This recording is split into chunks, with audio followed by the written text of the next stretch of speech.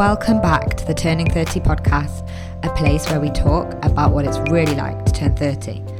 I'm your host, life coach Emma Wilson, and I'm here to help you feel better, get unstuck, and be more confident in your 30s.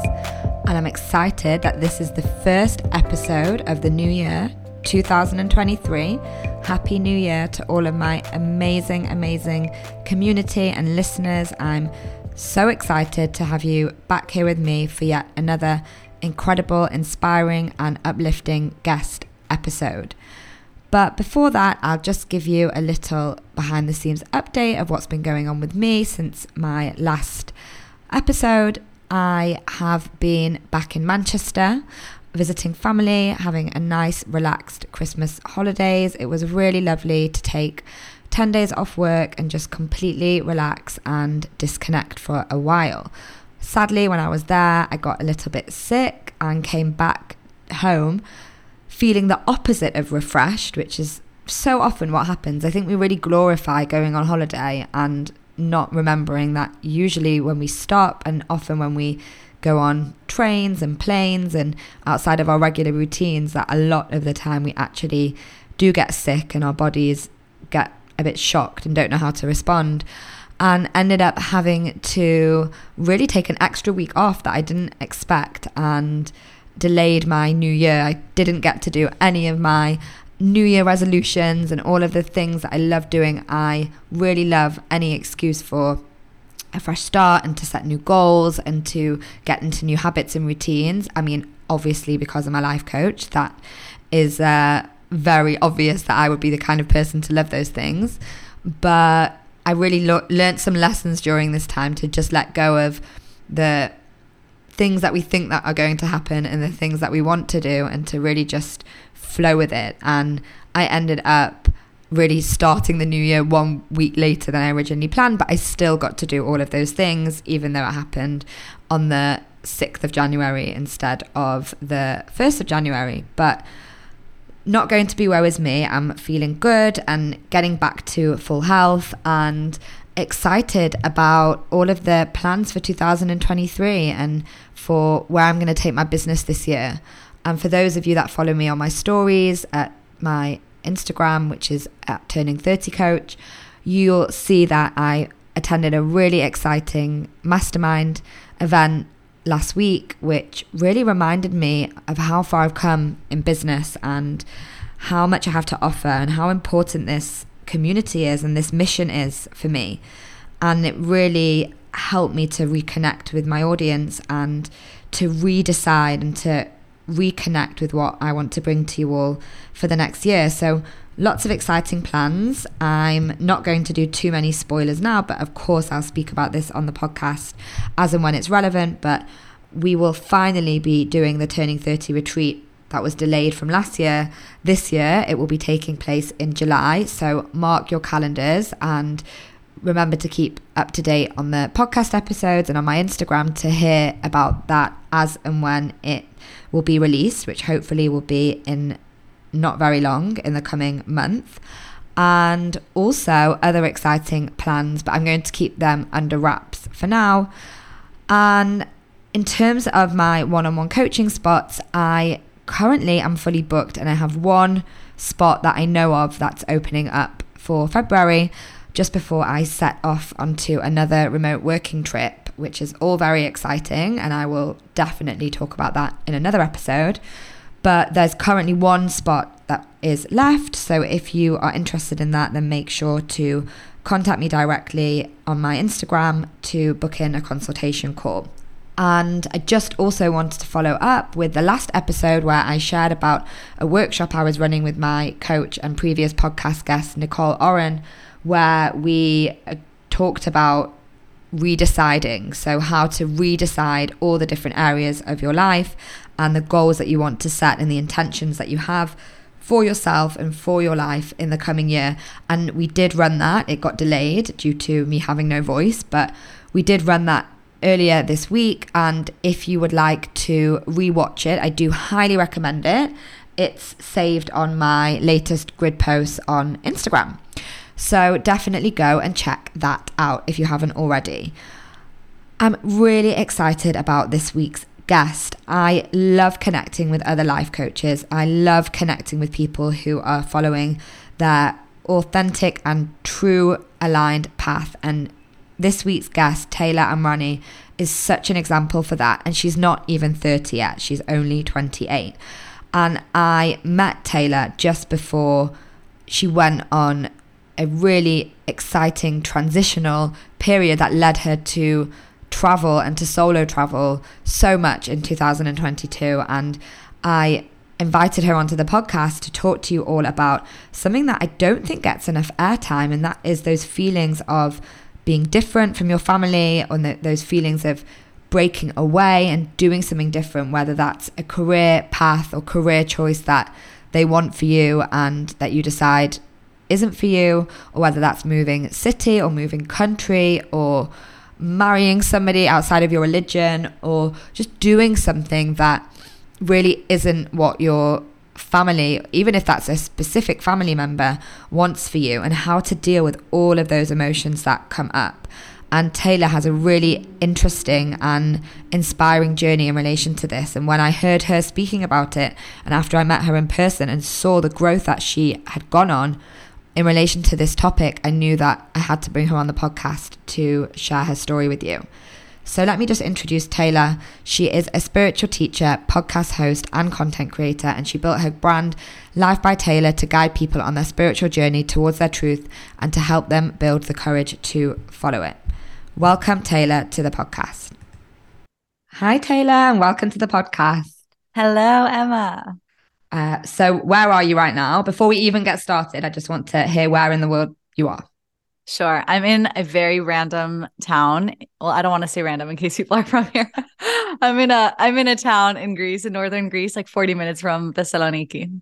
Amazing. So I firstly want to say that I love your Instagram. I've been a follower for years, and I think watching all your adventures from the last year and seeing your growth, and I'm going to talk a little bit about where we met and, you know, our first conversation that we had in a moment, but I knew I had to invite you on because I know that so many of my Turning 30 community are going to be inspired by all of your solo travel and all of the things that you've been up to in the past year.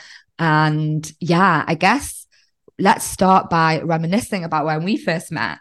You had just gone through a huge life transition and you were basically deciding whether to go and travel, and there were certain worries that you had or things holding you back. So do you want to share a little bit about where you were at that point in your life? And it was 2.5 years. Was that two years ago when it was? I think so.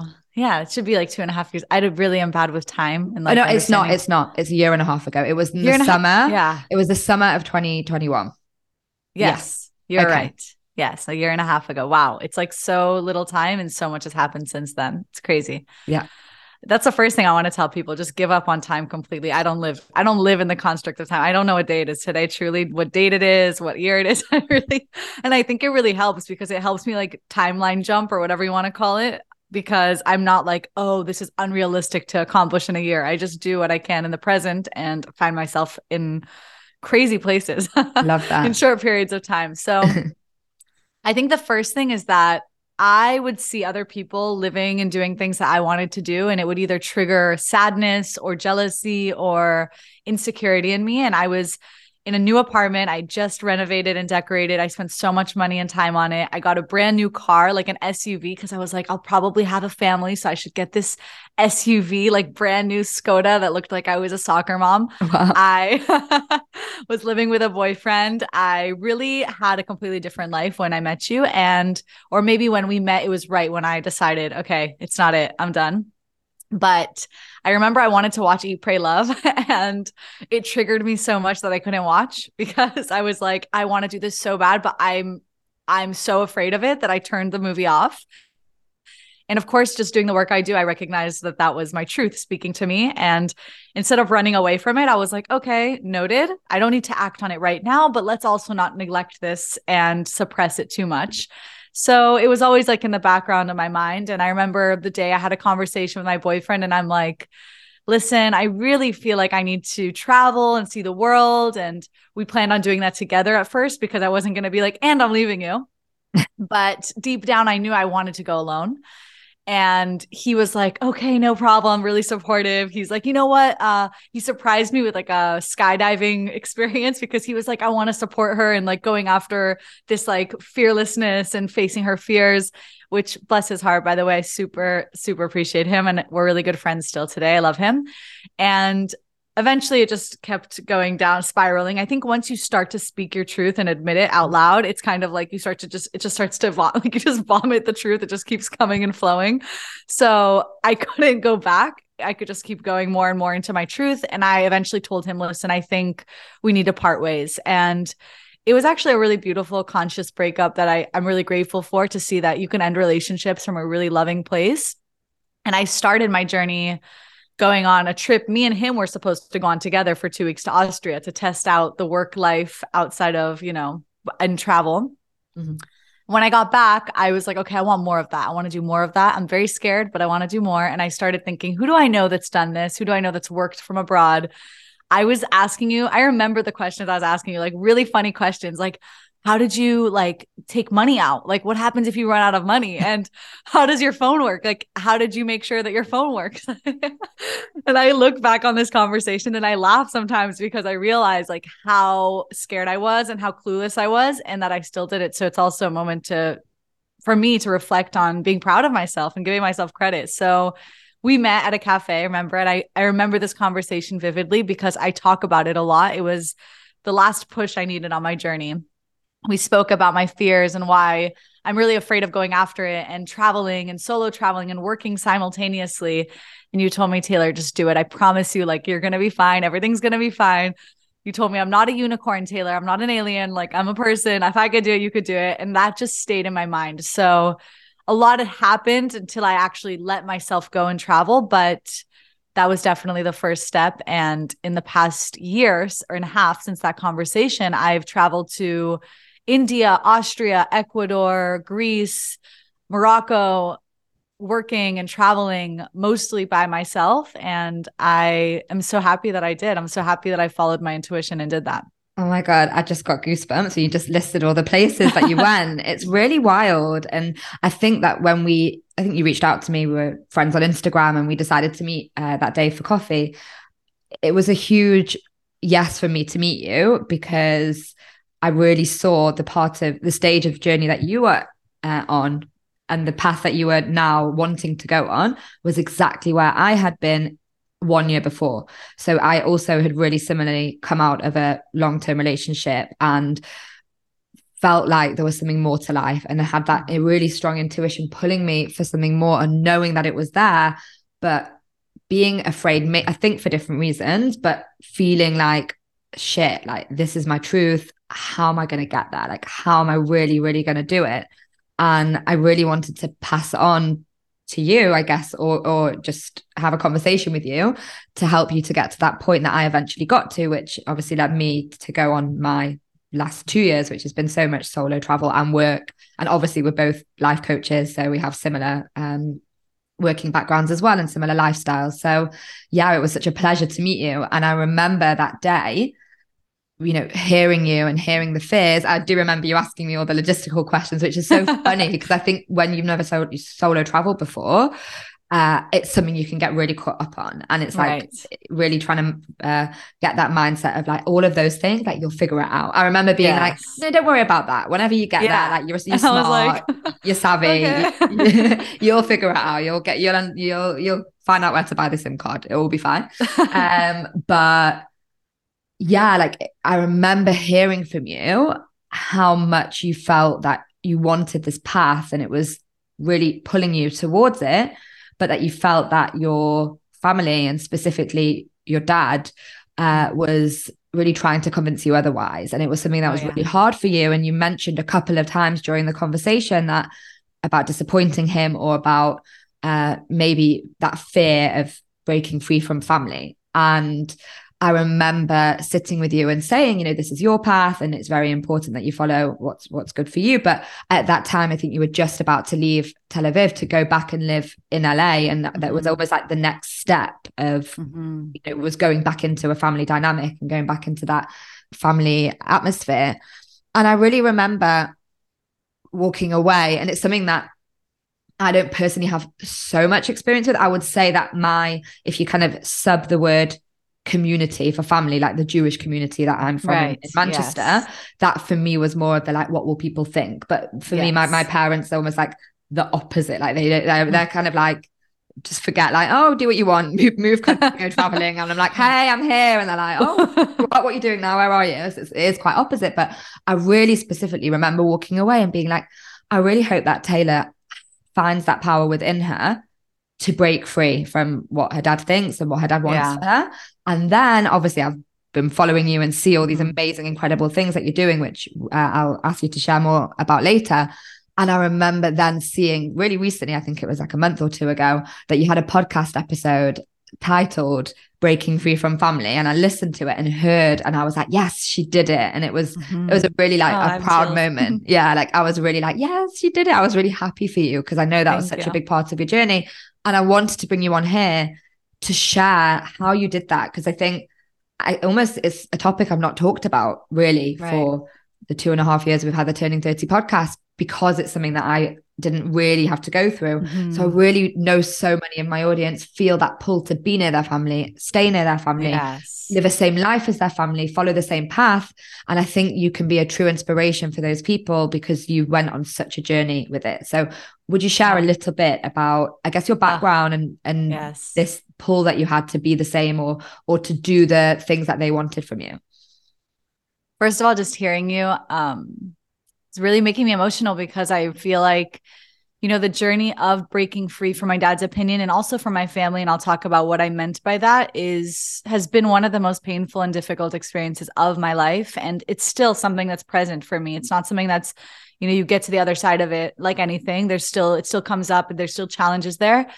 And hearing that my experience and my courage and my ability to do that can help other people just gives it so much more meaning and really does remind me why I take that hard path down to my own authenticity and truth and independence. So thank you. And yeah, I can share about this. And I think what you said about your community, like having that similar thing, I really feel like even if this doesn't relate to someone in terms of their family, it can relate to any type of, you know, pressure to gain approval or validation from any outside source that isn't you. But let's talk about the family thing, because for me, that's the biggest one.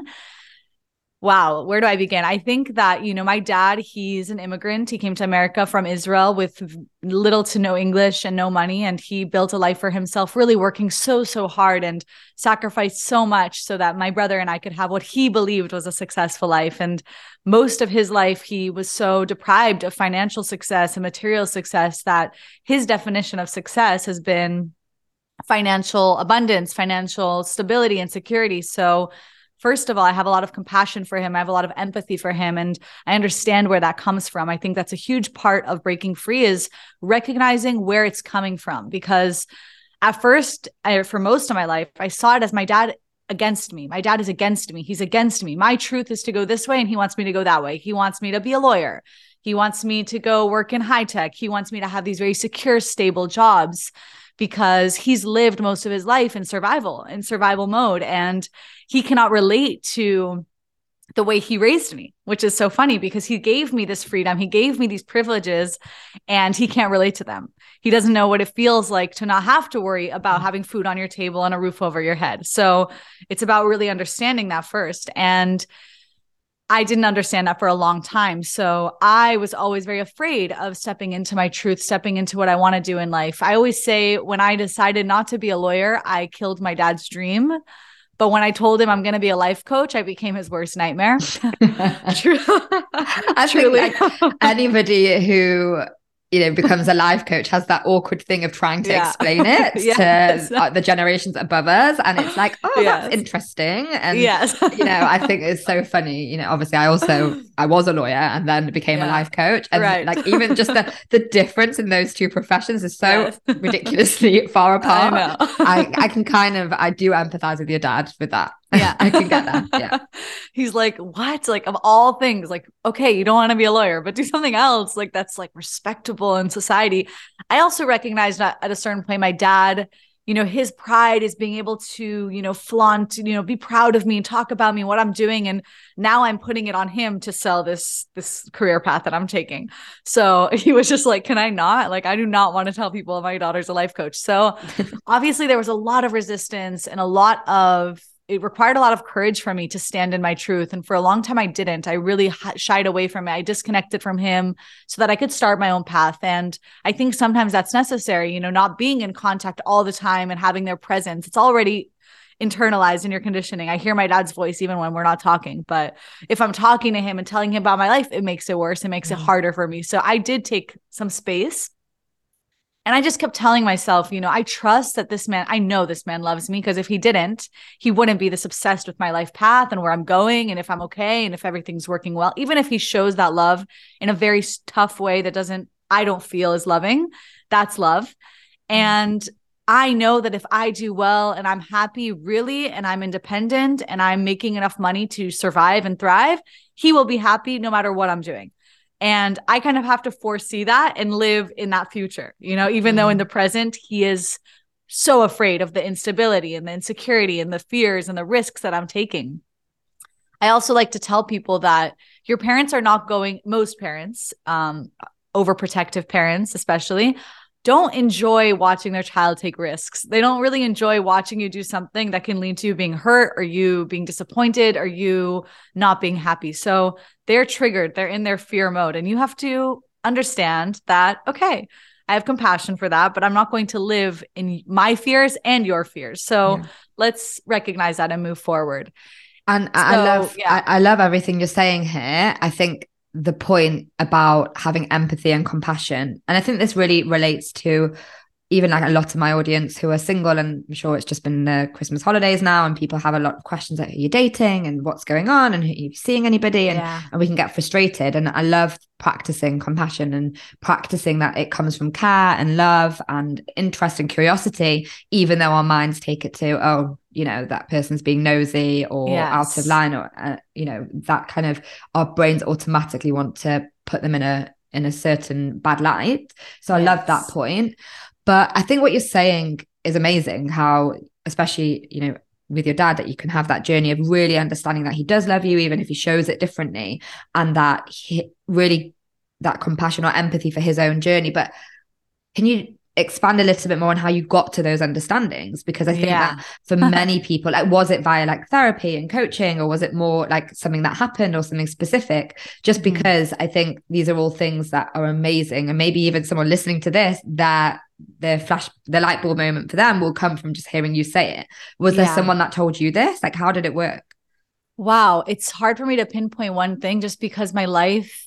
So I had a really difficult childhood, and it's hard to explain it because on one hand, I lived in a household that was very high, upper class. My dad made money. My dad was successful financially, but in terms of a home and a family and love, I would consider myself poor. It wasn't, and it's such a weird thing because people saw me growing up and were like, she's so lucky she has money.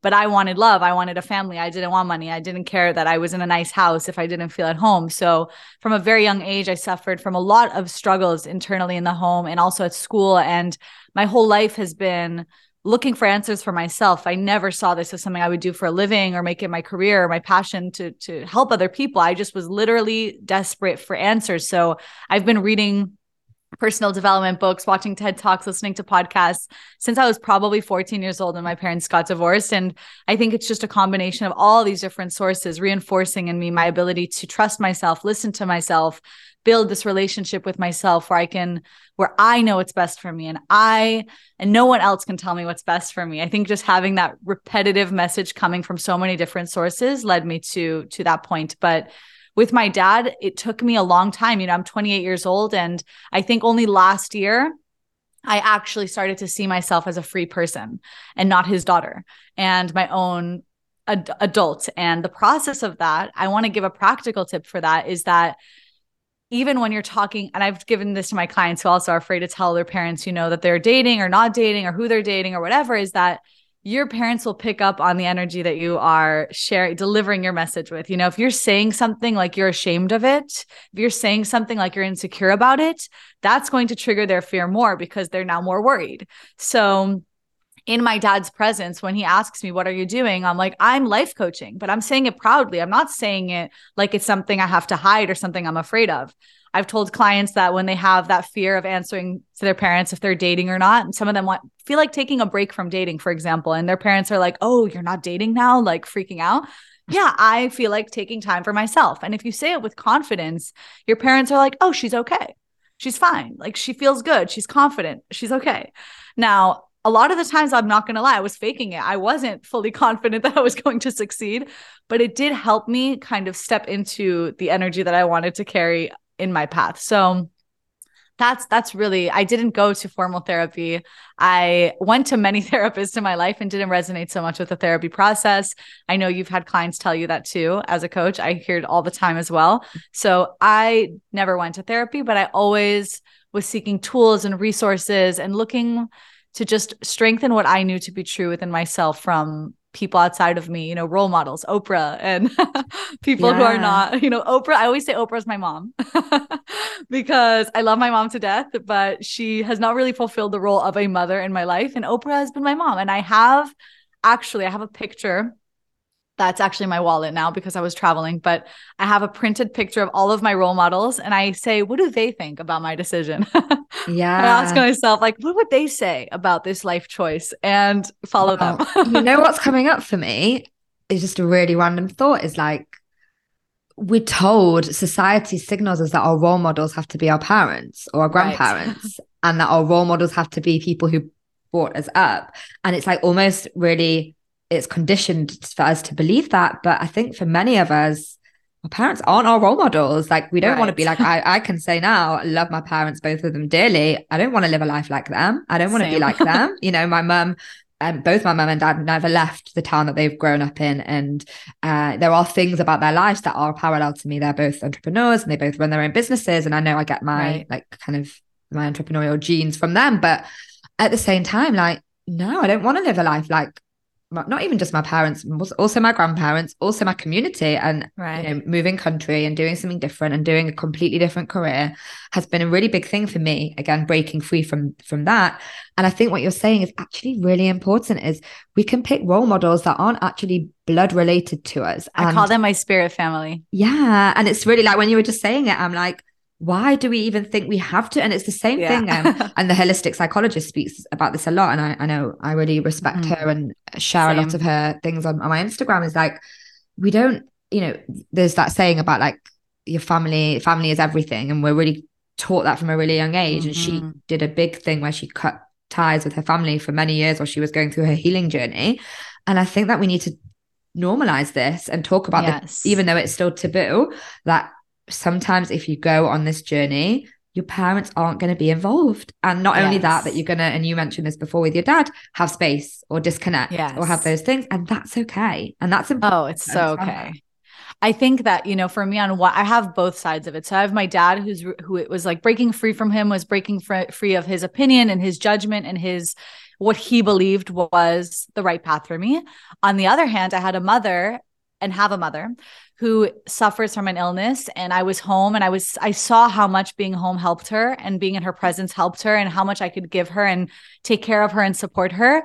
And choosing to put myself first, knowing that it is going to hurt her, you know, in some way. She's not going to have my help in my presence when I'm one of the people who are the only people she has, was also very hard. And a lot of people tell me, you know, my mom, if I leave her, if I go on my own path, I'm going to cause her so much stress and so much anxiety, or my mom needs me, my mom needs my help. And your parents really, even if they don't know it, need you to be happy. They need you to be good. That's what they need. Because I don't remember where I saw this quote, but it's like a mantra for me that if I'm always helping people, I will also need help. You know, if I'm always helping them, I will end up being someone who needs help too. And I can see that even though my mom misses me dearly and she's always, she literally will cry to me how much she wants me there. I know that I can help her much more in the long run if I go out. I call it leave the island and go build a life for myself. I can come back with more resources and more energy and more love and more care for them and help them a lot more from that place where I'm stronger. I thought about it also recently when I felt selfish. Sometimes I feel selfish for just going on my own path and like leaving my family behind, my brothers with my parents in LA, dealing with all this trauma and these problems. And I feel like, oh, I'm just sitting chilling in Morocco right now, like living my best life. That is a hard feeling. Two things come to me. One is that, my dad left Israel when he was 19 years old. He was the only one in his family to leave the village and make something of himself. And he was able to help his family so much more than anyone else. He was able to buy his sister a car and help people pay for school and surgeries and really do so much for them. But that took him like 10, 15 years to get there. And he has been a rock for our family. He's been something that's been able to support his family so much and help him. Not that you have to, but it reminded me, okay, so I'm in that part of my journey where I'm going out to build myself. And of course, I would love to come back and help them. Of course, I would love to come back and support them, but I don't have much to give them right now until I get there. So that's something I keep in mind. And Lisa Nichols quote that I love, she talks about how when you're going on the path of living your best life, it's like a door and you can't bring anyone with you. You have to walk in it. You have to walk through it by yourself. There's no room for all your friends and family. You have to walk through. And then once you get there, you can come back and help people through the door, show them the path, show them how to get through it. But you have to walk through that door on your own. Wow. And it is being selfish to an extent, but it's for the right reasons. Right. I was going to say, and I'd written down 2 words on a piece of paper to bring up with you. And you just mentioned both of them in what you said, selfish, and I put guilt.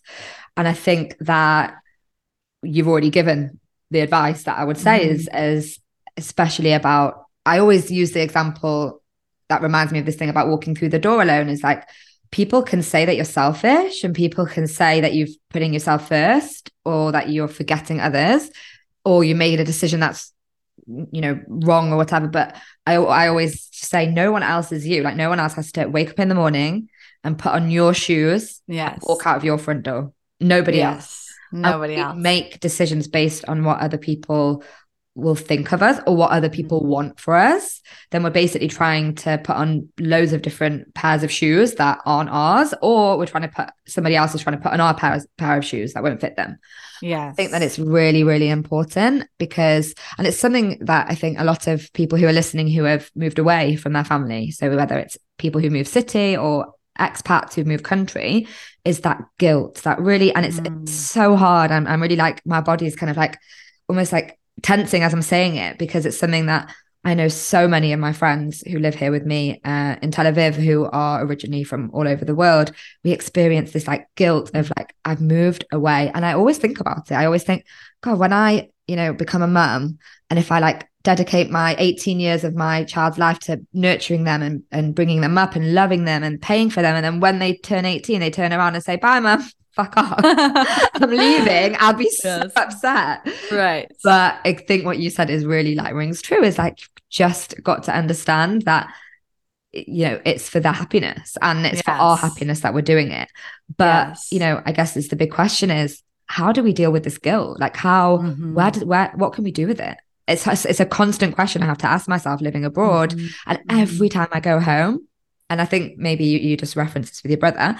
Whenever I go home and there's things going on with the family, like there's family dramas and this has happened with this person and this, and I don't know. I'm like just passing by. I'm like, almost like just dropping in. I used to try and be the social worker and try and fix everything. And then quite quickly realized that doesn't work. So try to drop the role of being the family social worker and then leaving again. And then it's like, I'm always never good. That's the few weeks after I go back. I'm always like feeling guilty and feeling selfish and feeling like, I never get to the point where I question a decision because I know I'm good with it, but definitely struggle with feelings of guilt. Yeah, I do too, but I also come back to the fact that I will be a different role in a new family one day. I'm going to create my own family, and to create the family that I want, I have to be the person that I want to be. And I think that, in our lens where we grow up as the child and we see our core family as our siblings and our parents, we're looking like sideways and up, but we forget that eventually we're going to be looking down to our children and to the side of us, to our partner, and our family is going to be our secondary, focus. It's not going to be our main focus. So I always think about that. I'm like, I'm creating the life for the future family that I want to create. And I put my focus into that family. I didn't choose the family I was born into. I didn't choose the way we were raised. I didn't choose what we were taught. I didn't choose how we ate and where we lived. I didn't get to choose any of that. I just got to be born into that. And for many reasons, I'm grateful for it. You know what? Even for the things that I would change, I'm grateful for them too. But I'm focusing on what's in my control. And what's in my control is the family and the life I want to create. So whenever I feel guilt about my parents and my brother, I think about, I don't want to feel guilt when I look at my children, when I had the ability to change their life or to create the life I wanted for them, and I didn't. That's worse because I didn't have any control over this situation, this family. I was not the mother. I was not the queen of this house.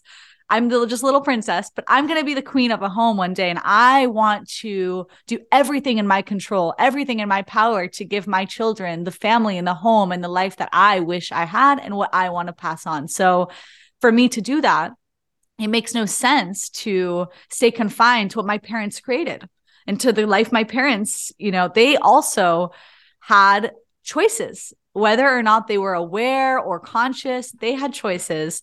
They made decisions. They lived a life. They've been living a life. And there's consequences to their actions. There's consequences to every choice and path they make. I have compassion. I have empathy, but I want to make the choices that I'm going to live with at their age. I want to make the choices where at their age, I look back and I say, I don't regret anything. I tried. I did the best I can truly, and really know that in my heart, whether I make mistakes or not. So I always think about my future family. Always. So that good. Really gives me peace. Yeah. It's really something that I've never actually thought of before. I mean, I definitely thought of like, okay, when I do things my way and have my family, it will look different from, the framework that I was brought up in, definitely. But I think that's a really practical tool to give somebody to think of how to deal with that guilt and basically how to carve your own path. Yes. Something that I loved listening to your episode of Breaking Free from Your Family that I would love you to share is about your grandma. So you said a quote in it that she always says to you, and I wonder if you could share it, because I think it's amazing that she was you did have a role model that was someone in your family. Yes. So can you tell us a little bit about her and her life motto? Yes. I think also just from a spiritual perspective, I wanted to add that we are all equal with our parents too. We're all just souls floating around in this universe. And the fact that they've been here longer doesn't mean that they know better or we owe them anything. We're doing our best. They're doing their best. That's also helped me. That's a side note. Spirituality has helped me a lot in that sense. But my grandmother, bless her heart, she doesn't know how old she was when she passed. She never knew how old she was because she was born in Yemen. She was born in like the middle of the desert. So she came to Israel when she was 14, got married at 15 to my grandpa, had like 7 children, and never learned how to read and write, never learned how to drive a car, didn't do the army, even though she wanted to, never had a career, really was a woman who sacrificed her entire truth and her path for her family and for her husband. And when my grandpa passed away, my grandma was probably in her late 70s, and she decided now's the time. I'm not going to hold back. She went to learn how to read and write in her late 70s. She traveled the world. She was in Morocco. She was in all these different places in her late 70s traveling. And she's like, that's it. Like, I'm free. I'm going to do it all. She was swimming every morning at 5 a.m. Like, she was like, this is my time. Like, she's free. So that's also, age is nothing. Right. And watching her do that, she would always tell me from a young age, trust yourself and do what you truly want. She told me even like, respect your father, but do not do what your father asks of you. That's not respect. That's disrespecting yourself. Respect yourself. And that's a huge thing in Middle Eastern culture, this idea that you have to respect your parents. And, your parents define what that means. And usually it means respecting them means doing everything their way. That's not respect. So I've realized that that's disrespecting myself. If if respecting my father means we're disrespecting myself, then that's not my definition of respecting him.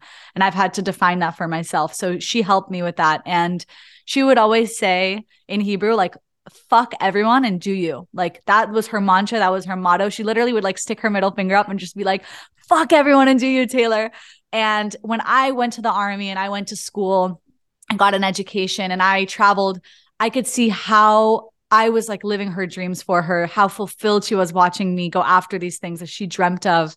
And when she passed away, it just felt like I have to carry that legacy. I have to live by her words, or that would just be such a disservice to her whole life and all the sacrifices she made if I didn't learn something from that. So today, when I need to feel good, when I feel guilty, I just imagine my grandmother and I'm like, there's no way that she would tell me not to do what's best for me, what I want to do, what my path is. Like she would for sure say, go, just do you. Oh my God, I'm so obsessed with her. She sounds amazing. And I love by the way, my other grandmother just got married. She just got married to the love of her life at 77 years old. Love this. Literally did a whole wedding and got engaged and got a ring and wore like a bride satch or whatever you call it. And I'm always thinking about your community. I'm like, I need them to know this. Like it really is never too late. Oh my God, it never ever is too late. Ever. Really, it never is. Oh my gosh, I love that. It's funny, what's coming up for me is that even though my parents, weren't very strict or aren't very on me about what to do, my maternal grandma is, and she still is. She's my only remaining grandparent, and she is the reason I became a lawyer. Like, obviously I had freedom of choice, but it was very much like always trying to impress her. She was very like, Emma, this is the way we do things, and very much like put that pressure on me from a young age. And you said before that you still hear your dad's voice in your ear, like in your head, when even if you don't speak to him, like he's still there and present. And for me, she's the voice in my head. It's almost like that reality check. So every time I want to do something big and go on a big trip, or do something that's a bit out there, I kind of hear that voice. That's that reality check speaking and saying like, no, Emma, like you need to do this, you need to be a certain way.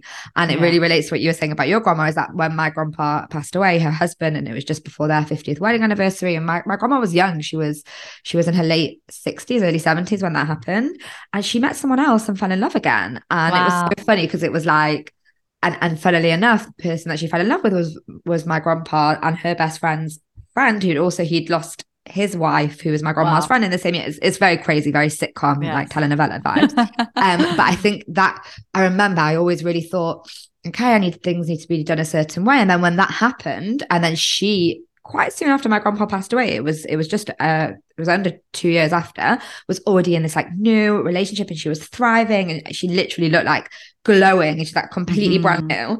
And then I was like, she's telling me all these things, or she's told me up until now, but she truly knows that it's okay to do things later in life. That age is not a number. That age is just a number. And I feel like it's really like, I love a story about, maybe I need to do a series about grandmas who found themselves in their 70s, turning 70 coach. It's definitely a niche. Turning 70. It should be a niche. Oh, really. Yeah. But like, I really think it's true. It's such a good example of like, and I think the people who can really impart in your 70s, Emma, in your 70s, you can start a whole community called Turning 70 Coach. But it will be like this for each decade. Each decade is going to be. I love it. Each decade I think each decade there's like different focuses. Like I think turning 20, maybe less so, it's about graduating and all those things, but turning 30 obviously is about like, for me and for you, finding freedom, living your own path, like doing the things that you want to do. And turning 40, I mean, not so dissimilar, but maybe for turning 40 is more about like focusing more on building families or creating careers or a little bit more stability. Turning 50, I know people who have this as a coaching niche, even though they don't call it that. Most people are kind of post-divorce. Right. Not predicting everyone's going to get divorced, but for the 50% of the population is almost starting again. And like turning 60 is like coming up to retirement. Turning 70 is in Hebrew, they call it part 2, like perek bet. Chapter 2. Love it. So there's always going to be something. But I love the thought that our grandmas are living their best lives. Because they really are. Yes. I think that also just the idea of myself as a grandma, I always try to, I don't remember again, another quote, these little quotes. I always like underestimate the power of a quote, right? But I carry so many of them within me that the only two people you need to impress are your 8-year-old self and your 80-year-old self, right? So I don't try to impress people that I know anymore or my family. I'm like, what would my 80-year-old self say about this move? She'd be like, you are so cool that you just met a guy in Austria traveled the world. Now you live in Greece. Like, you don't even speak the language. You don't know anyone, and you're just doing it. Like, you're not going to say, what would happen if I tried? What would happen if I did? And there are days where I'm like, am I crazy or am I dumb? Like, what am I doing here? And then I'm like, nah, 80-year-old Taylor thinks this is so cool. Like, 80-year-old Taylor loves this story. It's part of the plot. She's going to talk about this. However it ends, it's a good story. Like, there's no reason not to do it. It's such a good filter. It's such a good question to ask. Yes. Like, what would future 80-year-old me do right now? Yeah. Most of the time she doesn't give a fuck, by the way. Like, disclaimer, your 80-year-old self cares way less about everything. She's like really the freest you. She doesn't give a fuck. Yeah, she definitely doesn't. There's like a quote from there's like a page in the book that I always come back to from Elizabeth Gilbert's Big Magic, where she says like, only truly when it's a long quote, but in the end it's like, only when you're in your 70s you truly not give a fuck anymore. Exactly. And it's exactly. so true. So I tap into that 70-year-old energy often. Yeah, always. So let's just bring everyone up to speed, because I obviously know your journey and what happened after we met for coffee, and I know we were in touch a bit after, and I've been, you know, following what's been going on. But what have you been up to since then? And I guess the next question after that is, what's your dad saying? How is he? Oh, my dad. Yeah. So I would say, so actually after we met, I had booked my flights to Costa Rica, and then I realized the weather's not good. So I changed it to Panama, and I was flying to LA to be there for 2 weeks on my way to Panama. But when I was in LA, I had all this built up like anger that I finally allowed myself to feel towards my dad. Oh, I actually did have like a spiritual therapist I went to a few sessions with, who gave me permission to be mad at my dad. That was a big thing for me. She's like, you don't have to jump. And this is important because I said this myself in the beginning. You don't have to jump straight to love, light, and compassion. Like, it's okay to say, I'm mad about this. Like, I want to be free. Let that anger out. So I got to LA and I felt like built up anger towards him. And I had a conversation with him where I said things I had never said in my life, just from a place of love, of course, but just really passionately communicating to him how restricted I feel and how his intention is good, but how much harm he's causing me in that process. And he just looked at me and for the first time in his life said, how can I be a better dad? Like, I realized that maybe my way is not the best way. And I just broke down crying and said, honestly, you were willing to pay any amount of money for me to go to law school, and you've never helped me at all since I've chosen a path that speaks to me. And I told him this would be really helpful. Like, if you could help me with this, like I was in debt and I was just starting, you know, to get myself back together and pushing my career forward. And I said, you know what? Helping me with a little bit of money so I can hire a good coach so that I can really go after this thing, really feeling like you're supporting me, my dreams. And when he agreed to that, we made a plan for the year. And he said, I'm giving you 1 year to just do you. And I said, okay, I'm not going to Panama. This is not the time to travel. I actually want to be here and I want to double down on my business. I want to be in the presence of my father as a proud life coach, because I feel like it will free me. It will let me go out into the world and not fear his opinion all the time. So I did that. And after 5-6 months, I didn't stay a year. I saw that I had my shit together. I was making good money. Everything was good. I was like, I feel called to travel. And I started in Austria in the Alps. That's where I met my boyfriend. I met him on the first night, spent the summer with him, left Austria, got invited to a free trip to Ecuador and like for influencers to promote tourism in Ecuador. So I was in Ecuador. Then I went to India and went to meditation teacher training for a month, which was a very difficult, challenging experience in many ways. I talk about it on my podcast, all that stuff. And after India, came to Greece. My boyfriend and I went to Morocco. I worked in Morocco for the last month and a half as a meditation teacher at Selena. And now I'm back in Greece. In that time, I launched my podcast in the past year. And luckily, it's doing really well. And I went from being in debt to making 6 figures this year. And so many things that I thought would take me years to do, truly. And I think that's really important to tell people that when you are brave enough to admit what you truly want and speak that truth into reality, it's like a snowball. It's like you can't take it back. You can't like put it back into you. So I always say step 1 is be radically honest with yourself. Just say it. Say what you want. Say it out loud. Talk about it. And you will see it just start to kind of create a life of its own and just spiral in a positive way, spiral upwards. Wow. And here we are. It's a year later since I went back to LA, and my life looks so different.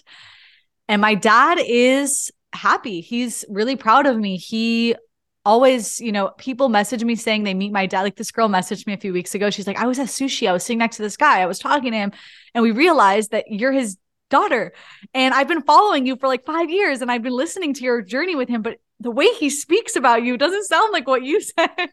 He's so proud of you. He thinks you're so cool. And I'm like, really? Oh my God. Like, I love that part of the story. I know. Like, he would never say these things to my face, but I hear from many people that he's very proud and very happy. And I can feel it too, that he's like, okay, she pulled this off. I don't know how she did it, but she did it. And that's what I want to leave people with, who are afraid of breaking free from your family. They will come around. Like, if you stand in your truth, and like I said, they love you. They want you to be good. If you're actually good, they might not be able to see these new ways of succeeding in life. But if you're successful, they'll recognize it, and they will be happy for you, period. They don't need it to be their way. That's just what they know. So let yourself explore.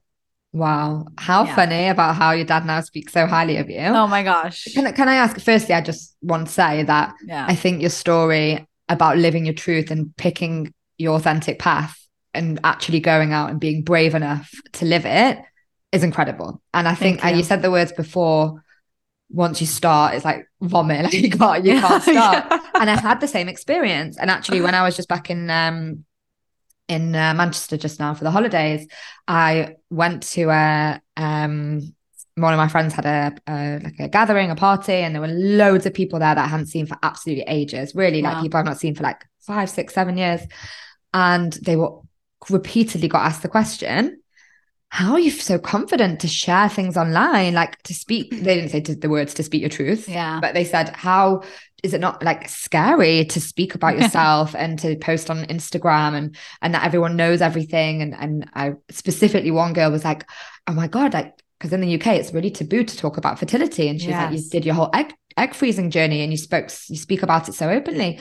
And I said the same thing I thought the same thing. I don't know if I expressed it in the same way, but like, once you start speaking your truth, you just can't stop. You can't. And it was like, it's addictive and like in a really good way, but it's like, because it's so freeing. It feels like such a relief. It's like, wow, I can't believe I ever was afraid of being honest with myself and with other people. And I really had to hold space for that after that conversation. And I was like, I think that once you do it, it feels like a given. It feels like, oh, it's easy. And like, of course I can, but it is only once you've done it. But Taylor, who I met in the coffee shop in 2021, who was like going through this huge life change, but was really scared. Like, she didn't know any of this, or she didn't imagine what she would like. Imagine if I sat there and said to you, okay, you're going to travel next year. I would never believe this. 6 countries. You're going to become a meditation teacher. You're going to have a boyfriend from Greece and you're going to go and live with him and all these things. You would 0%. Be like, you would like laugh at me and you would you don't know how afraid I was of traveling, Emma. Seriously, like I was afraid of sleeping alone in a room in Tel Aviv with the lights off. Like I was afraid of going, like genuinely I was afraid of the dark, and I still kind of am, but I still do it anyways.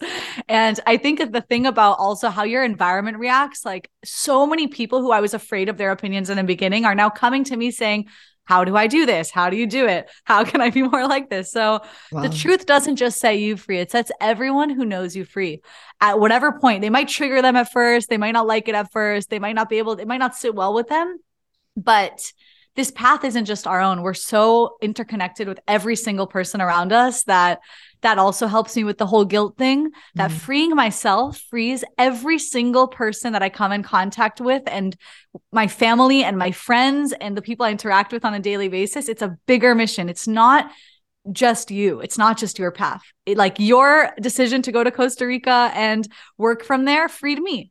And my decision to follow that helps so many people. And it's so much bigger than you. It's so much bigger than you. So true. It's so true. And have you watched Eat, Pray, Love since you couldn't watch it? I have, yes, many times. I'm like, and now I love to watch it. I'm like, yeah, I did that. Yeah, I went to India. Yeah, I did.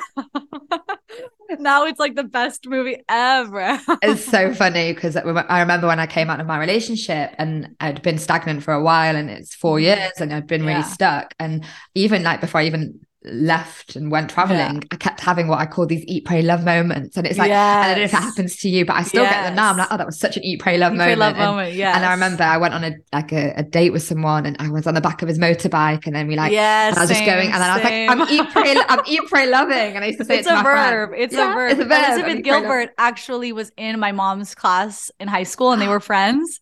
and it's like the randomest town in Connecticut. It's called Litchfield. And my mom's like, she was my friend in class. Like, I was like, what? That's crazy. Oh my God, that's such a claim to fame. You have to get her on your podcast via your mom. I mean, my mom does not know her anymore, but when she told me that, I'm like, that's pretty cool. Like, wow. I like that. That is amazing. I've never been able to share it because it's just not relevant to anyone. Yeah. So. Oh my God. We should do a whole episode on just about Eat, Pray, Loving. Let's get her. Oh my God, let's do it. So I guess there's been so many pearls of wisdom and so many things that have been said that the listeners are going to take on board. But I guess if you could we'll finish that episode just by thinking of, if you just can imagine that there's someone listening who is where you were and feels that pull or feels that pressure from their parents and feels guilt and feels selfish, but wants to do all of these things. What's something that you would say to that person now to help them get unstuck and to follow their own path? Wow. I would say that, I'm thinking of all the things I said, but I really think that at the end of the day, do what your future self will be proud of. You know, I really think that looking back, I'm so proud of myself. And that's probably one of the most invaluable feelings you can have in life. And instead of making your parents proud and making them happy, think of yourself in a year from wherever you're at and ask yourself, is she proud of me? Like, how can I make her proud of me? She's the person you want to make proud of yourself, and they will join you. I promise. Like, it's not mutually exclusive. It's just temporarily. You can just understand where they're coming from and make yourself proud. That's what I would say. Oh, I love it. Thank you so much for coming on. Thank you for having me. Can you just share where people can find out about you and about your podcast? Sure. So all Instagram and social media handles are at Life by Taylor, and my podcast is the Life by Taylor podcast. You can find me there. You can find me at lifebytaylor.com, all the Life by Taylors. Amazing. Love it. Go and follow Life by Taylor. Thank you so much. And I'll see everybody on the podcast next week.